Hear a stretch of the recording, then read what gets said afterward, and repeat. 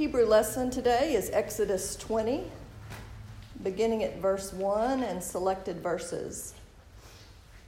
Then God spoke all these words. I am the Lord your God, who brought you out of the land of Egypt, out of the house of slavery. You shall have no other gods before me. You shall not make for yourself an idol, whether in the form of anything that is in heaven above, or that is on the earth beneath, or that is in the water under the earth. You shall not make wrongful use of the name of the Lord your God, for the Lord will not acquit anyone who misuses his name. Remember the Sabbath day and keep it holy. For 6 days you shall labor and do all your work. Honor your father and your mother, so that your days may be long in the land that the Lord your God is giving you. You shall not murder. You shall not commit adultery. You shall not steal.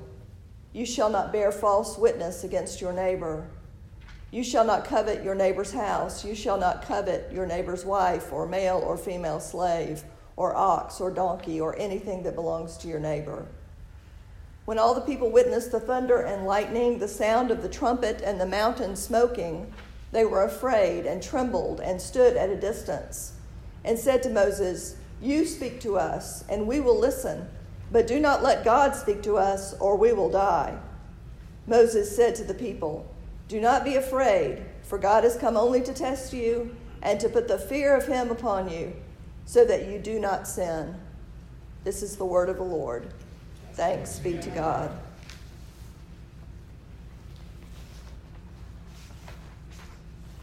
If I had to summarize this year, it would be trust and obey. We've likely had more time to think than usual, more time to name our addictions and our growing edges, more time to consider what's most important in life, more time. The Exodus journey recorded in the book of Exodus and the book of Deuteronomy is focused largely on trusting and obeying God. I like reading today's Exodus passage from the last verse up to the first verse of chapter 20. The last verse is the trust and obey home run with timely language, universal language. Moses said to the people, Do not be afraid, for God has come only to test you and to put the fear of him upon you, so that you do not sin. God desires a relationship with us in which we have respect and reverence for God and for one another. Jesus, while on earth, would repeat God's desire. Love God and neighbor as yourself. If we know where the chapter is going, we can look back and see how the traveling Israelites came to do not fear and revere God and serve your neighbor. They got there by receiving the 10 Commandments. It was at the foot of Mount Sinai when God told all of Israel what God expected from them. God told not only the religious elite, but the whole people, do this, but don't do this. The commandments, literally the words of God, are just that, commandments. They aren't maybes, or if you feel like it, or if today is your day. They are commandments that set God's moral code for us. They are the first part of the law, which you probably know goes on for some 667 laws. They are as relevant today as 13 years before Christ, when Moses brought them down from Mount Sinai. According to EnduringWord.com, the law of God has 3 great purposes and uses. And I look at these as a triangle. One side of the triangle is the guardrail to keep us on the right moral path.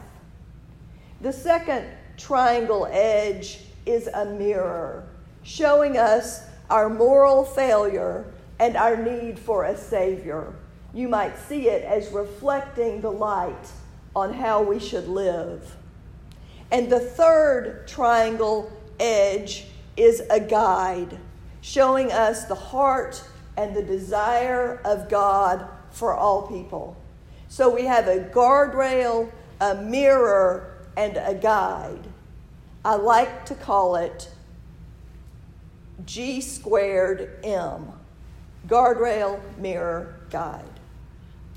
The first 4 commandments focus on our conduct toward God, and the next 6 focus on our conduct to one another. The first 4 deal with, I am the Lord your God, who brought you out of the land of Egypt, out of the house of slavery. You shall have no other gods before me. The next commandment deals with idolatry. You shall not make for yourself an idol. However that looks, something from the earth, something from heaven, or something from the water under the earth, no idols.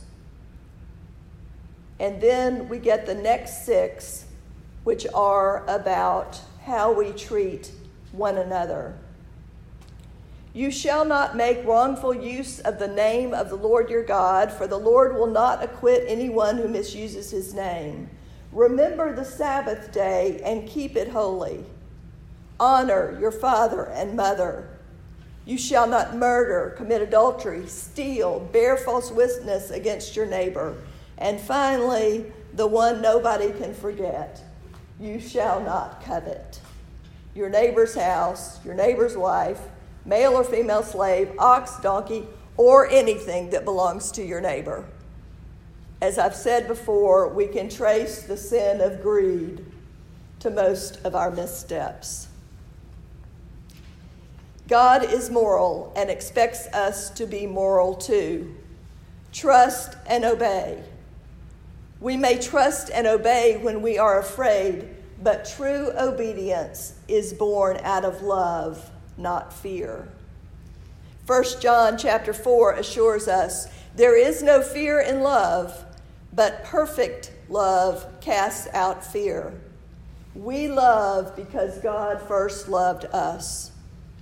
But we don't live or love perfectly ever.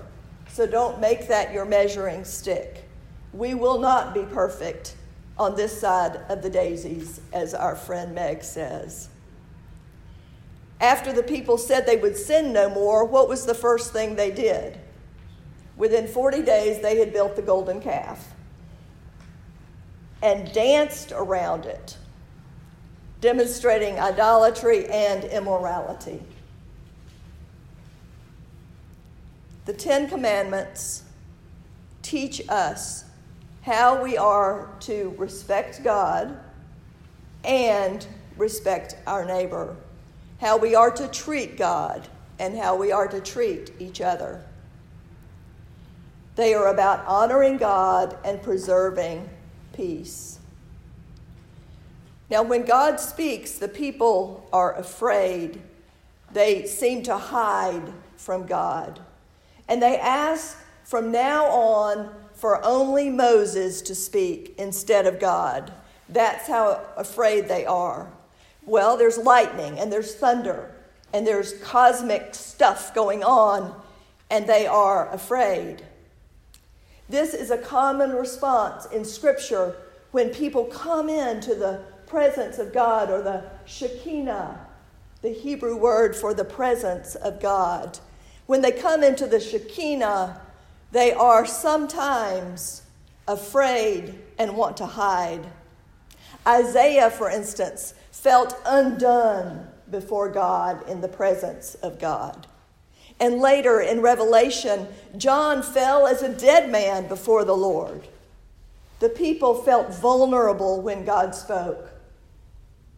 Coming into God's presence, the Shekinah took confidence and humility. Moses was God's mediator, and Jesus Christ, fully divine and fully human, is ours. That's comforting, I believe, that Christ is God, is our mediator. God is moral and expects us to be moral also. Trust and obey. God is the potter, we are the clay. And we too make promises in return to the covenant God has made with us. What commandments or words do you live by? What's your measuring stick? What's most important, my friends, is that whatever our measuring stick is, it includes God. It's essential that we have God at the center of our lives, no matter what else may befall us. COVID-19, race wars, the economy being poor. Whatever befalls us, God must dwell, abide in the very center of our lives, and we must be tapping into such gift.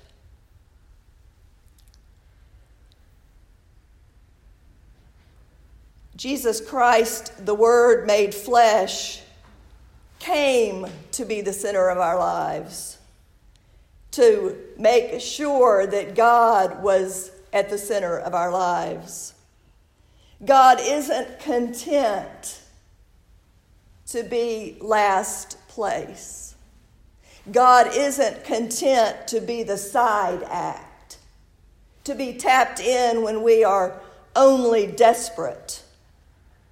God desires and in fact created us to be followers of the Word, to trust and obey. Do what I ask and don't do what I've cautioned you about. It will make life much easier for you. In these times, we may be tempted to live by our own moral code and admit God from it altogether. I saw a woman in the park recently, and she had lost her husband just this year at the end of February. And she started crying, and I told her how sorry I was. And had she been to the website faithandgrief.org, and she said, I'm not a person of faith. And I don't believe in that. And I don't like church. And I have been hurt by the church before with platitudes, people who say the nice things that don't help me. And they don't bring my husband back, and I don't want to hear it. What is your moral code? And is God in it or missing from it? In the late 80s, Ted Turner, founder of Turner Broadcasting, wrote his own 10 voluntary initiatives. And here are a few. I promise to love and respect earth and living things, especially humankind. I promise to treat all persons with dignity, respect, and friendliness. I support eliminating all nuclear, chemical, and biological weapons of mass destruction. Those are a few out of 10. And there's nothing wrong with Turner's voluntary initiatives, but they might feel empty with no mention of reverence for God by whom all things were made. They don't as much as give a nod toward the Creator. I have a hard time imagining trying by my own strength to live a moral life. How empty that sounds and feels. Life without God, who is my fortress and my tower, my hope when life disappoints and grief threatens to take over and consume and stop me in my tracks. And this is before I was a pastor. All the way through my life, I needed God as much as I needed my cat. I used to tell my cat all my troubles. She was a good listener. God is a good listener. God is a great listener. It might be a good practice to write out 10 or however many commandments you are committed to follow. I think I'm going to try it. But those commandments mustn't replace God's 10 commandments. And in my belief, shouldn't be without God. A commandment without God or a to-do list without God is vacant, and it could be useless. Can you imagine trying to live without grace, hope, salvation, Holy Communion, the sacrament of baptism, and all the good things God provides? I can't. We need God to be our guardrail, our mirror, and our guide. Trust and obey. There's really no other way. In the name of the Father, and of the Son, and of the Holy Spirit, and all God's people said, Amen.